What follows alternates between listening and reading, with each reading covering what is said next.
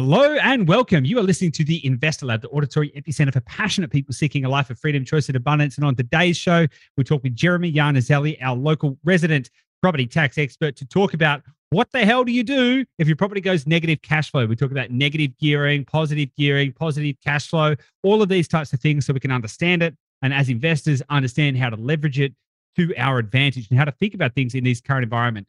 Now, there's no shying away from the fact that interest rates have risen. Some people who had positive cash flow properties, they're no longer cash flow positive. And so what we need to do is we need to think about how do we adapt and evolve to our current environment and the current state of affairs, which is what we talk about in this episode. So if you're interested in understanding how to navigate this kind of environment, maybe your properties have gone negative cash flow, or maybe they haven't. Maybe you just had negative cash flow properties from the start. How to take advantage of this situation and what you can do about it and all of this kind of stuff, then this is the episode for you. Lots of really, really super valuable advice here as it relates to property tax, negative gearing, tax deductions, all of that kind of stuff. Critical information for any property investor. And so if you're a property investor or you want to be a property investor or property investing is something that's on your horizon, this is the information I wish I got when I very first started my journey. So make sure you check it out. I can't wait to share it with you. So let's get stuck right into it and I'll see you on the inside.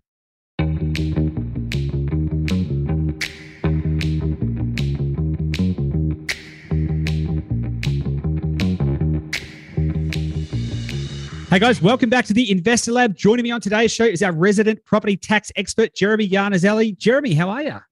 Very well, Goose, mate. Things are rocking and rolling and looking forward to a great Christmas break that's coming up very soon. How are you seeing the property market this year leading up to the Christmas? Because normally there's the spring rush and all of this kind of stuff. Are you seeing the same thing? You obviously deal with a lot of property investors. Yeah, it's a bit of left and a bit of right. So I am definitely seeing a bit more of a rush now for people to purchase properties. I think more people are understanding that as rates increase, their borrowing capacity will start to come down a little bit. So people want to capture that and get into the market before being essentially in a position where they're loaned out of it, where they can't get the lending. So I am seeing a bit more activity, much more since the 0.25% increase that happened in November. So that's definitely a positive. However, at the same time, I noticed that vendors are willing to negotiate a bit further. Why? Because they don't want to have a property prior to Christmas that's going to stay stale. So it's actually good buying and good selling on both ends. And there's deals to be made for both vendors and purchasers. Yeah, totally. It's a very interesting time, isn't it? Because to your point, if interest rates keep going up, people are able to borrow less. And so if you wait until, I don't know, let's say, I'll wait till after Christmas, which really means you'll probably wait till February or March, your borrowing capacity is going to have changed by then to the degree that maybe you can't buy a property or maybe it's going to be harder for you or something like that. So there's an added incentive to actually try and buy sooner, right? So that you can actually do it. But then also for sellers on the same side of the fence as well, they don't want to be stuck holding the bag on this side of waiting through the whole kind of Christmas, January kind of period and stagnating and being stuck with a property that sits on the market for too long. And then it's like, it's been on the market for 90 days. And so you got all these it's a really interesting mix of circumstances right now that I think is really creating an optimal scenario for both buyers and sellers. So really good point. But mate, what I want to talk about today is negative cash flow, right? So with interest rates going up, we've, on our podcast and everything like that, we've talked often about getting positive cash flow properties. That's been a big part of our approach over the last couple of years, which has been great, but we definitely get higher yields than we get typically 71% higher yields than the national average. So all of that is well and truly good. However, you can't escape the realities that interest rates have now risen to such a point that many properties which were cash flow positive are now not cash flow positive. And I think that there's a risk or a potential that property investors are looking at these properties and going, well, now they don't work. This property is no good. I won't buy it, even if it might be a 6% yielding property. It could be a 5.5%, 6% yielding property, which is very good still. And they're going, well, no, it doesn't work. And so I think investors are actually at risk of actually putting themselves out of the market. So kind of what I wanted to talk to you about is how do we manage negative cash flow? How do we think about it? How do we think about that from a tax perspective? How do we think about that from a cash flow perspective? All of that kind of stuff. I was thinking about it for our clients and for ourselves. And I thought, what a great, let's get you on the podcast and let's talk about it here. So just to kind of kick things off, could you just to kind of explain the difference between positive gearing and positive cash flow? Are they the same thing or are they not? And negative gearing, right? And is negative cash flow negative gearing? Just so we can get kind of like the definition of terms and get all on the same page. Yeah, Okay, so when we reference to gearing, gearing is much more around tax. So positive gearing means that the taxable income of the property exceeds the taxable deductions of the property.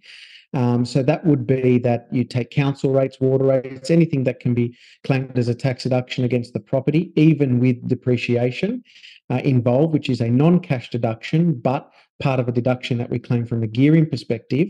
So just remember, when someone's talking about gearing, they're referring to tax. Positive gearing, taxable income exceeds taxable deductions. Positive gearing amount is what you pay tax on. Negative gearing is your taxable income does not exceed your taxable deductions. So taxable deductions are higher than taxable income. That negative gearing then acts as a tax deduction in your return, to which you get then a tax benefit on. So gearing is tax. Cash flow is very different. Positive cash flow is when the total income of the property exceeds the total outflow of the property, which may include principal repayments. So I've seen properties with clients where they are positive geared, so taxable income is positive, but negative cash flow. Why? Because they've started to go on to principal and interest, and that principal repayment eats to their cash flow, which means that they're having to, fork out a little bit of cash to continue to pay down the property.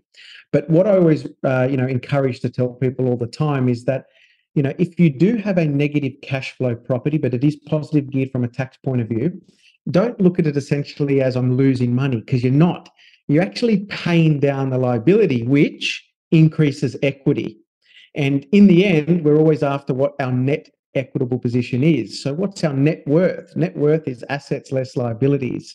So that's probably the crux of it all. Gearing is a tax implication, whether it's positive or negative, and cash flow is genuine money that comes in versus the genuine money that goes out, which is inclusive of principal repayment. So hope that gives everyone a bit of an aspect of how an accountant or how a property investor should look at gearing versus cash flow. Yeah, it's really good. And that's a really good insight, because I think that is a kind of misstep that a lot of people make. They go, maybe they're on principal and interest, and they're going, well, it's not positive cash flow. It's like, but in effect, those principal payments are deferred profit in a way. You're effectively saying that is cash flow that I am going to go choose to buy back equity in my asset, so I can change my balance sheet items, which is my assets and liabilities. And so you're repurposing that cash to effectively to buy back equity. Now, in companies, they would call that a share buyback scheme. They would say, "Oh, we've got all these profits. You know what we're going to do with it? We're going to go and buy back shares off the other shareholders to increase our owned equity position."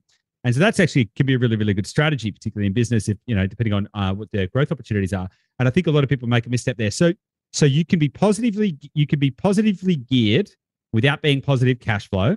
Is it possible to be negatively geared without being negative cash flow?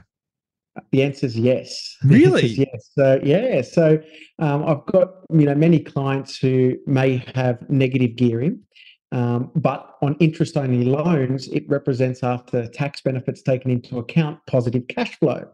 So you might have a newish property, or you may have done a big renovation to it, where there's quite a bit of depreciation, a non-cash deduction. And that depreciation acts as a taxable deduction, which puts the property potentially maybe into negative gearing, so tax-wise. And then when we have a negative gearing benefit, when we take into account the tax refund attached to that negative gearing benefit, it actually puts the property into positive cash flow. So you might have a negative gearing benefit of, say, $10,000, which represents potentially a $3,000 or $4,000 tax benefit.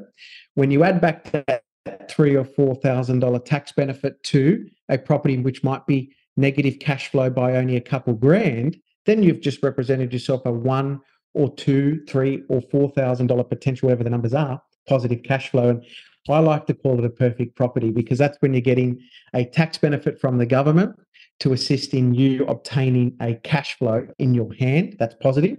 It doesn't last forever though, because depreciation in general terms diminishes. So it does get lower and lower each year, which will then bring the property back to its true nature, which could be negative cash flow or positive cash flow. So there is a window of time, Goose, that a negative geared property can be positive cash flow. Yeah, interesting.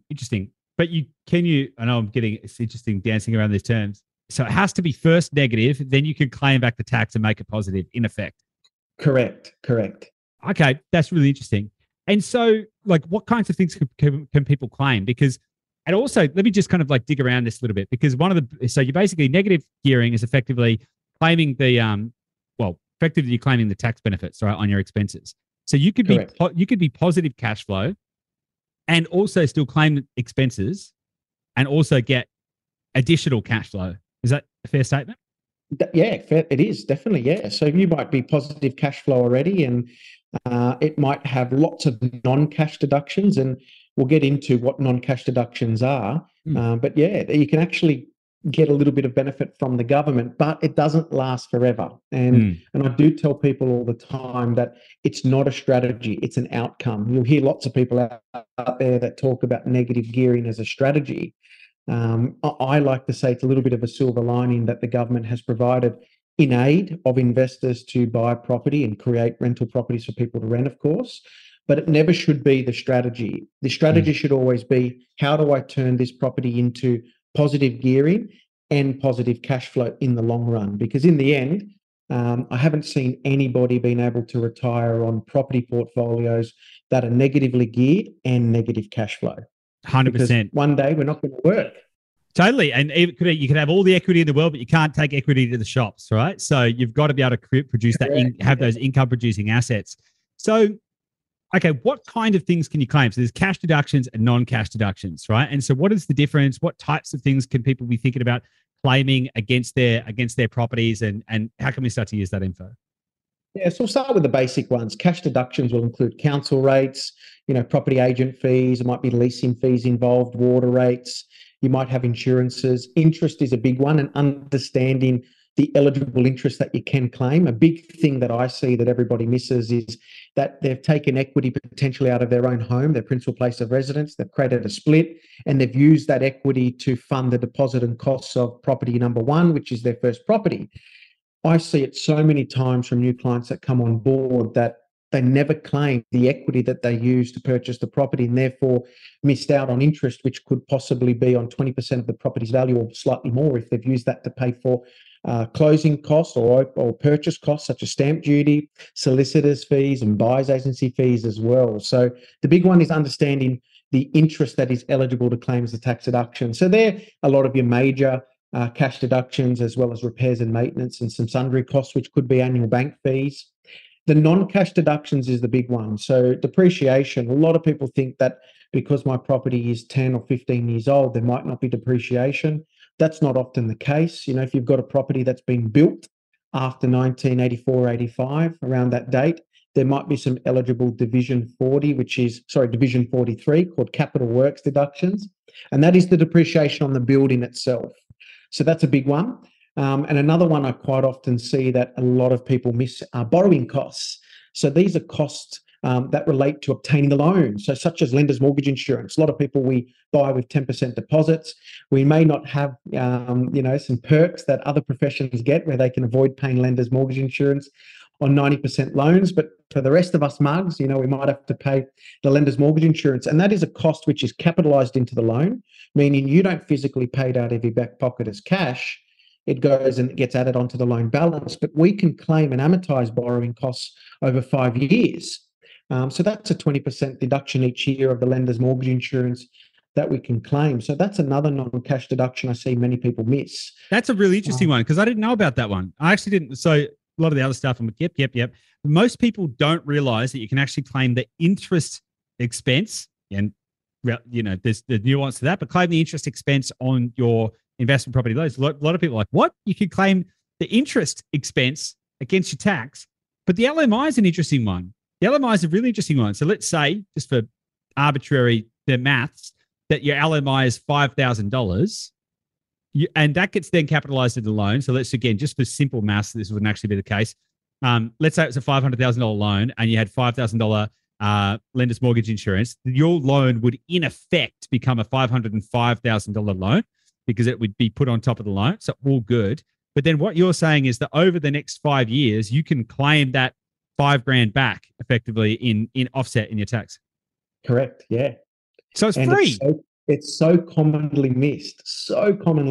And, for some people that could be 30, 40, or 48% tax benefit on that 5K. So people go, oh, I've paid $5,000 LMI, but potentially in effect, after tax benefits being claimed, it could be as little as 3.5 or potentially say $2,200 of LMI that you've paid.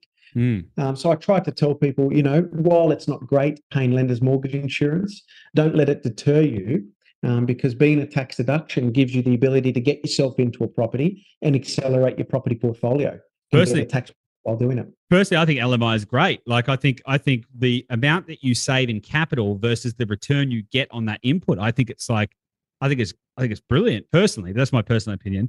Let's talk about deductions a little bit, right? Because when people hear tax deductions, they think it's free. They're like, what? I can claim the interest.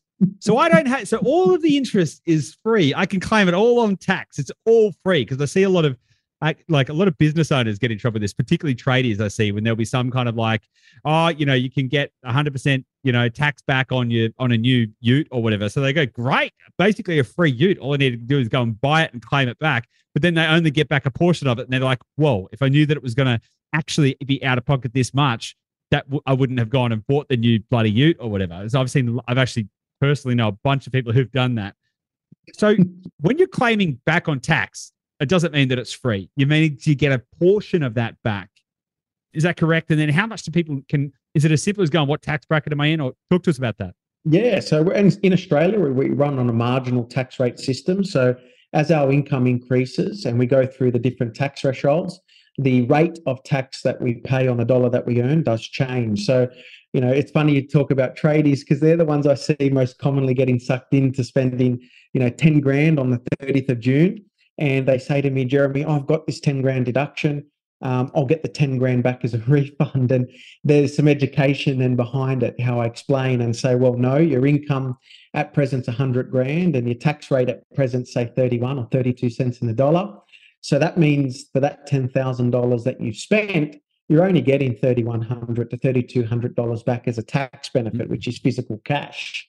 Which is good to get 3,100 back, but it's not the same as getting 10 grand back. No, and they always say, but Jeremy, if I knew that I wasn't going to get the 10 grand back, I probably wouldn't have spent the money on, a blower that I probably won't need or use for once or twice. So yeah, unfortunately, what it does mean is that if we do have some negative gearing, and again, we reference back to negative gearing mean tax on our investment property portfolio. And let's say for argument's sake, we have $10,000 worth of negative gearing after we've worked out the taxable income versus taxable deductions, then that $10,000 will act as a deduction against our wages, income that we earn in our tax return.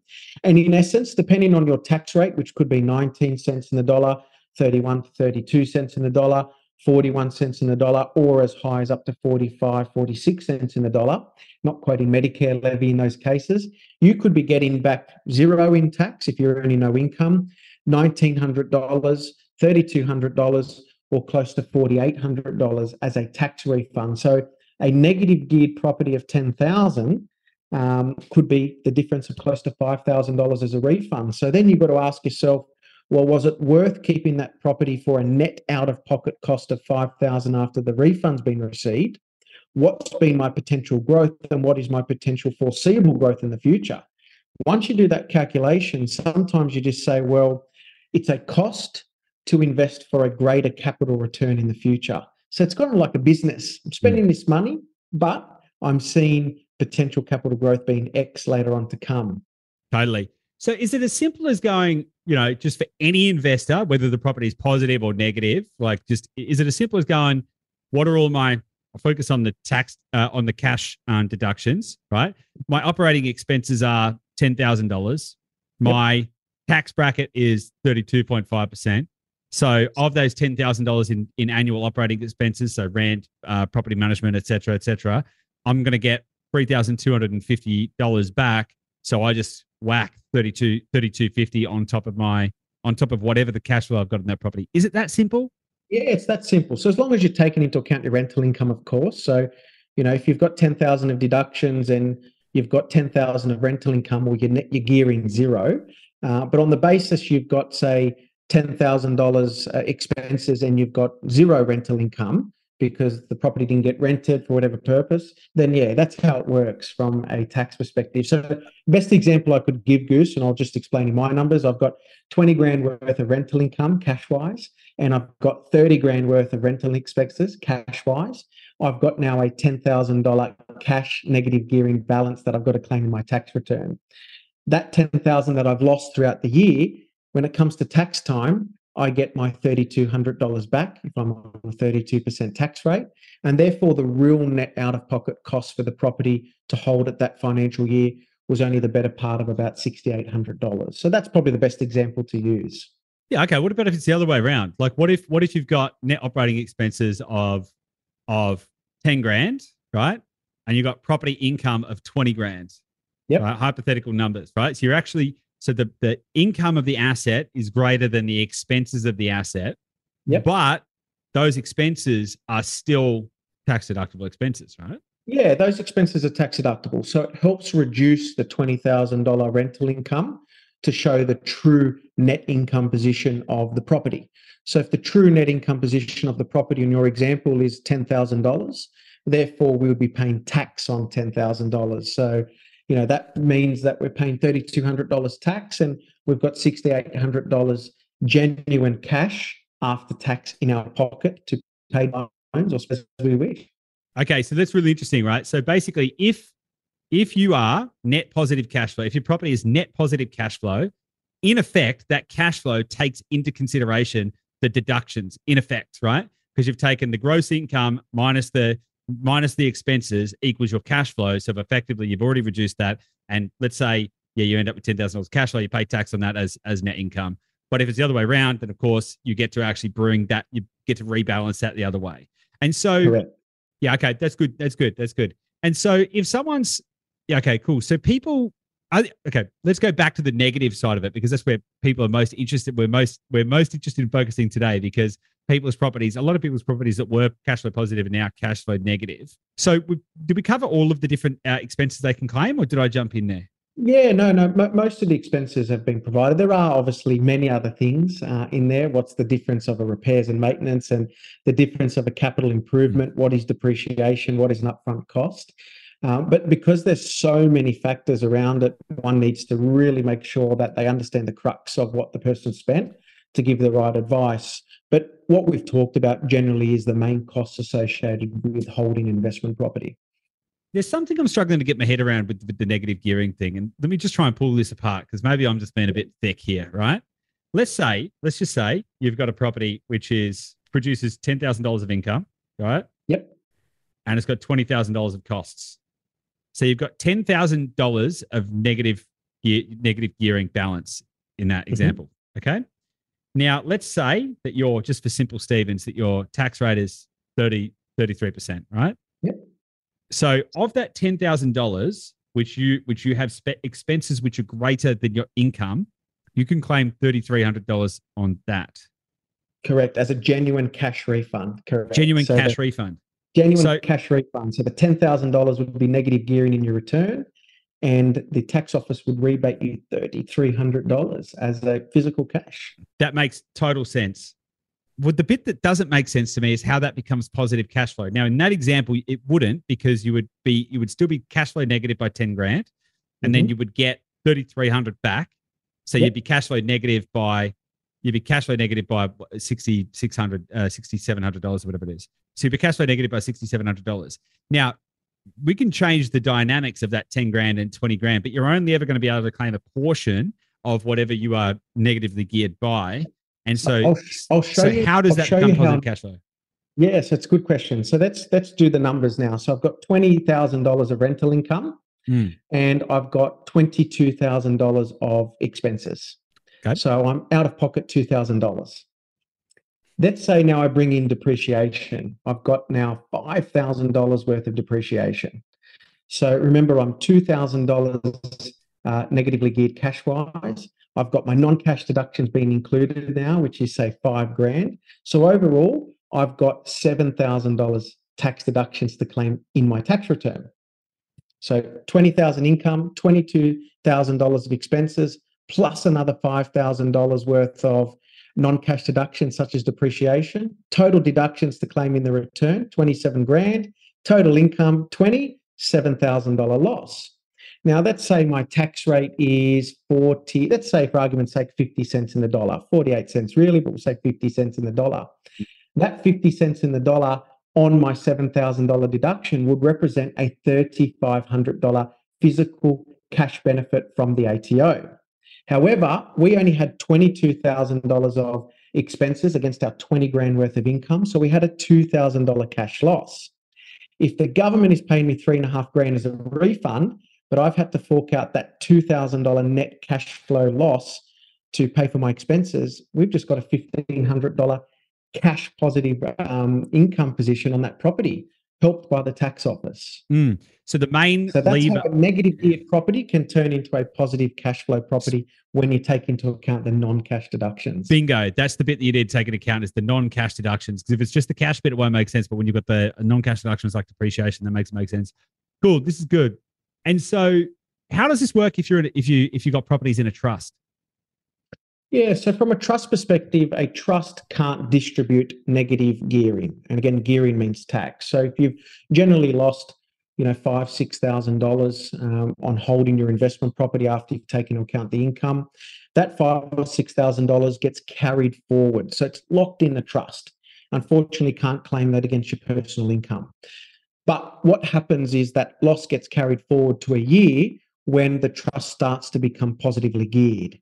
So when the trust starts to produce genuine passive income, we offset that passive income by the losses that we've carried forward, and therefore we only start to pay tax on the distributions after the losses have been utilised. So, I've used it in many cases where, for instance, the husband is earning a high income, the property may be only negatively geared for a couple of years.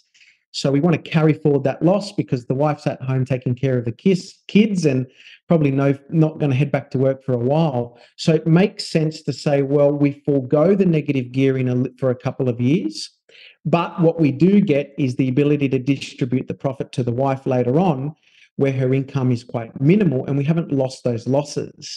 So it's a very intuitive entity which allows you to be quite flexible and take advantage of certain situations. For many business owners out there, there are ways to claim losses in a trust through distributions, depending on the way that your company is structured. So I'd definitely be saying consult with your accountant to see how you possibly can do that. But for most people out there earning wages and employed by an employer, losses in a trust are carried forward to be later utilised against profitable income earning years of the trust. And Goose, I've been investing for a long time now, almost the better part of 16 to 17 years. And the one thing that I can say is that, where my trusts were negatively geared over 10 years ago, they are still now positive, substantially positive, because why? The rents have doubled in those years. And believe it or not, the loan doesn't double with the rent. Once you've bought that property and the loan's locked in, it doesn't double or move with the inflation. It stays the same way. So in essence, I'm using today's money to pay off 10 years ago's loan, which is ideal. So I encourage people to look at the property, not just today. You need to look at the property and what it will present in 5 and 10 years. And yes, we're going through a little bit of a rate increasing environment, but if you really pull back history, yes, rates go up, but they don't stay high for very long. They do start to come down after they've met their necessary effect, which is controlling inflation. 100%. Yeah, I did a little look at that a while ago, and I couldn't see a period of time where it lasted for more than like 24 months. Most times it was way, way, way shorter than that. And it's like the easiest way to create to buy a cash flow positive or to have a cash flow positive property is to buy a property. Just wait a little while. I don't want to be too blasé about that, because depending on the yield you get, it's going to depend on how long you need to wait. But the reality is, if you're buying a property right now that's negative cash flow by, I don't know, 1 or 2 or 3 grand, it's not going to be a very long period of time before the rents are going to move enough for that to be positive cash flow. Yeah. I bring it back to one of the first properties I purchased in the southwestern suburbs of Sydney.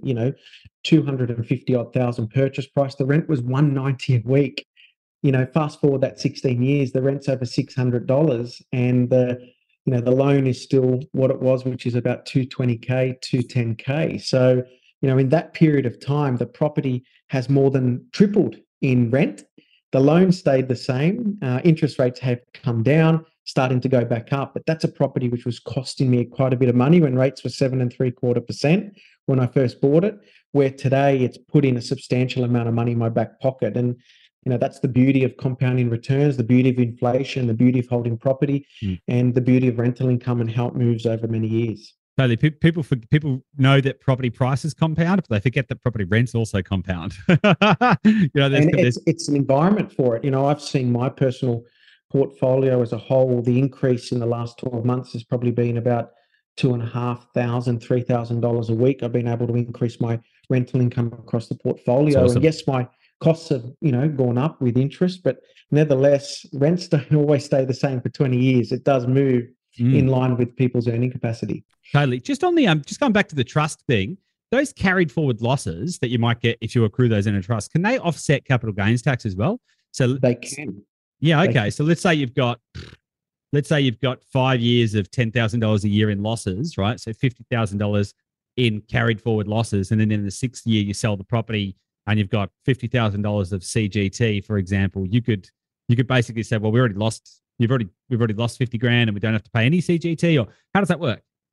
Yeah, that's correct. So those carry forward losses help offset the capital gain that is being made from investments. So people tend to forget that. And also what people need to understand, and it's quite important, you may invest in a property when your tax rate's at 19% or 30%, whatever it may be. But when you sell a property in your own name, generally we try to sell for a large profit.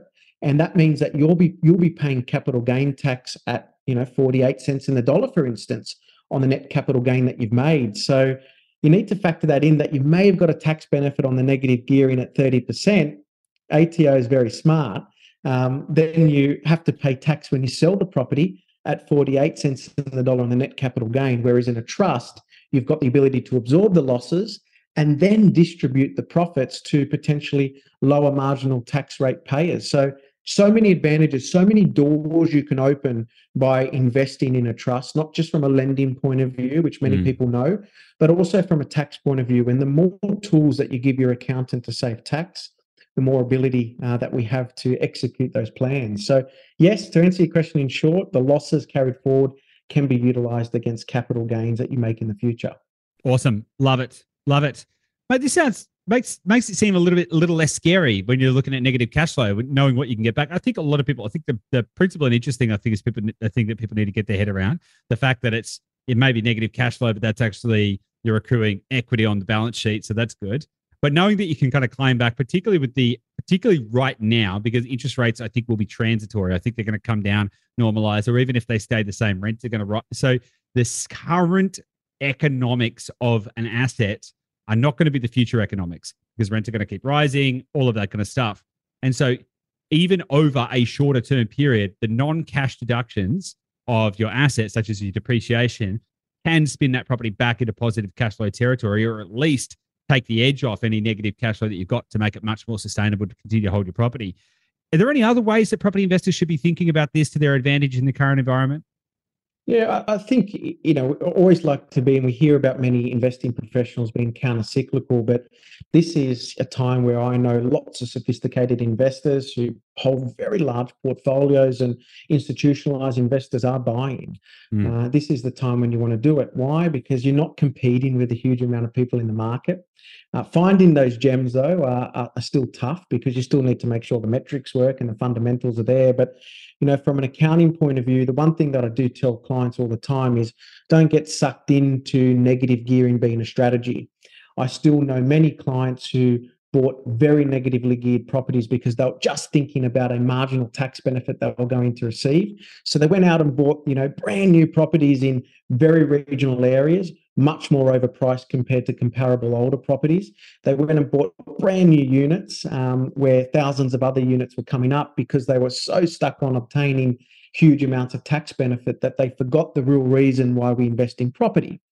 And we invest in property for positive income, for the ability to pay down the debt, for the ability to retire off that asset. So the big thing is negative gearing is not a strategy. It's a silver lining that the tax office has created to assist you to hold property for the rental market. And your main goal needs to be in the long term How can we get that property into a positive position? Nothing wrong with paying down investment properties as well. We hear that from many property specialists and tax accountants that you should never pay down an investment property. The reality is that you should try to always pay down your personal debt or non-deductible debt first. That's where you want to channel as much as your cash flow as you can. And then moving forward, the strategy needs to pivot one day to pay down the property. We still don't want to have huge amounts of debt at a late age. We want to try to pay down that when we can. So it's the strategy of when to pay down investment debt. And over the long run, and I can say this after many years of being an accountant, I still haven't met anyone, Goose, that's been able to retire on negative geared properties.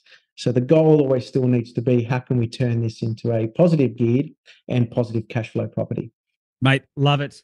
That's, I think, a great place to leave this episode. Really appreciate your time. Lots of really good nuggets in there that most investors probably aren't thinking about. A lot of really good stuff in there. And so I really encourage you, if you're listening to this episode, to go back and listen to this episode again, because there was so much gold in there. Like, man, a lot of the stuff that you were talking about on this episode, if I had known this at the start of my investing journey, it would have changed the game. Now I learned that over a period of a few years. I managed to piece together little nuggets of bits and pieces. I learned some new stuff on this episode too, to be transparent, but most people don't have access to this information. So hopefully this is going to be a super helpful episode for people. So Jeremy, thank you so much for your time. Massively appreciate it. I look forward to having you on again soon.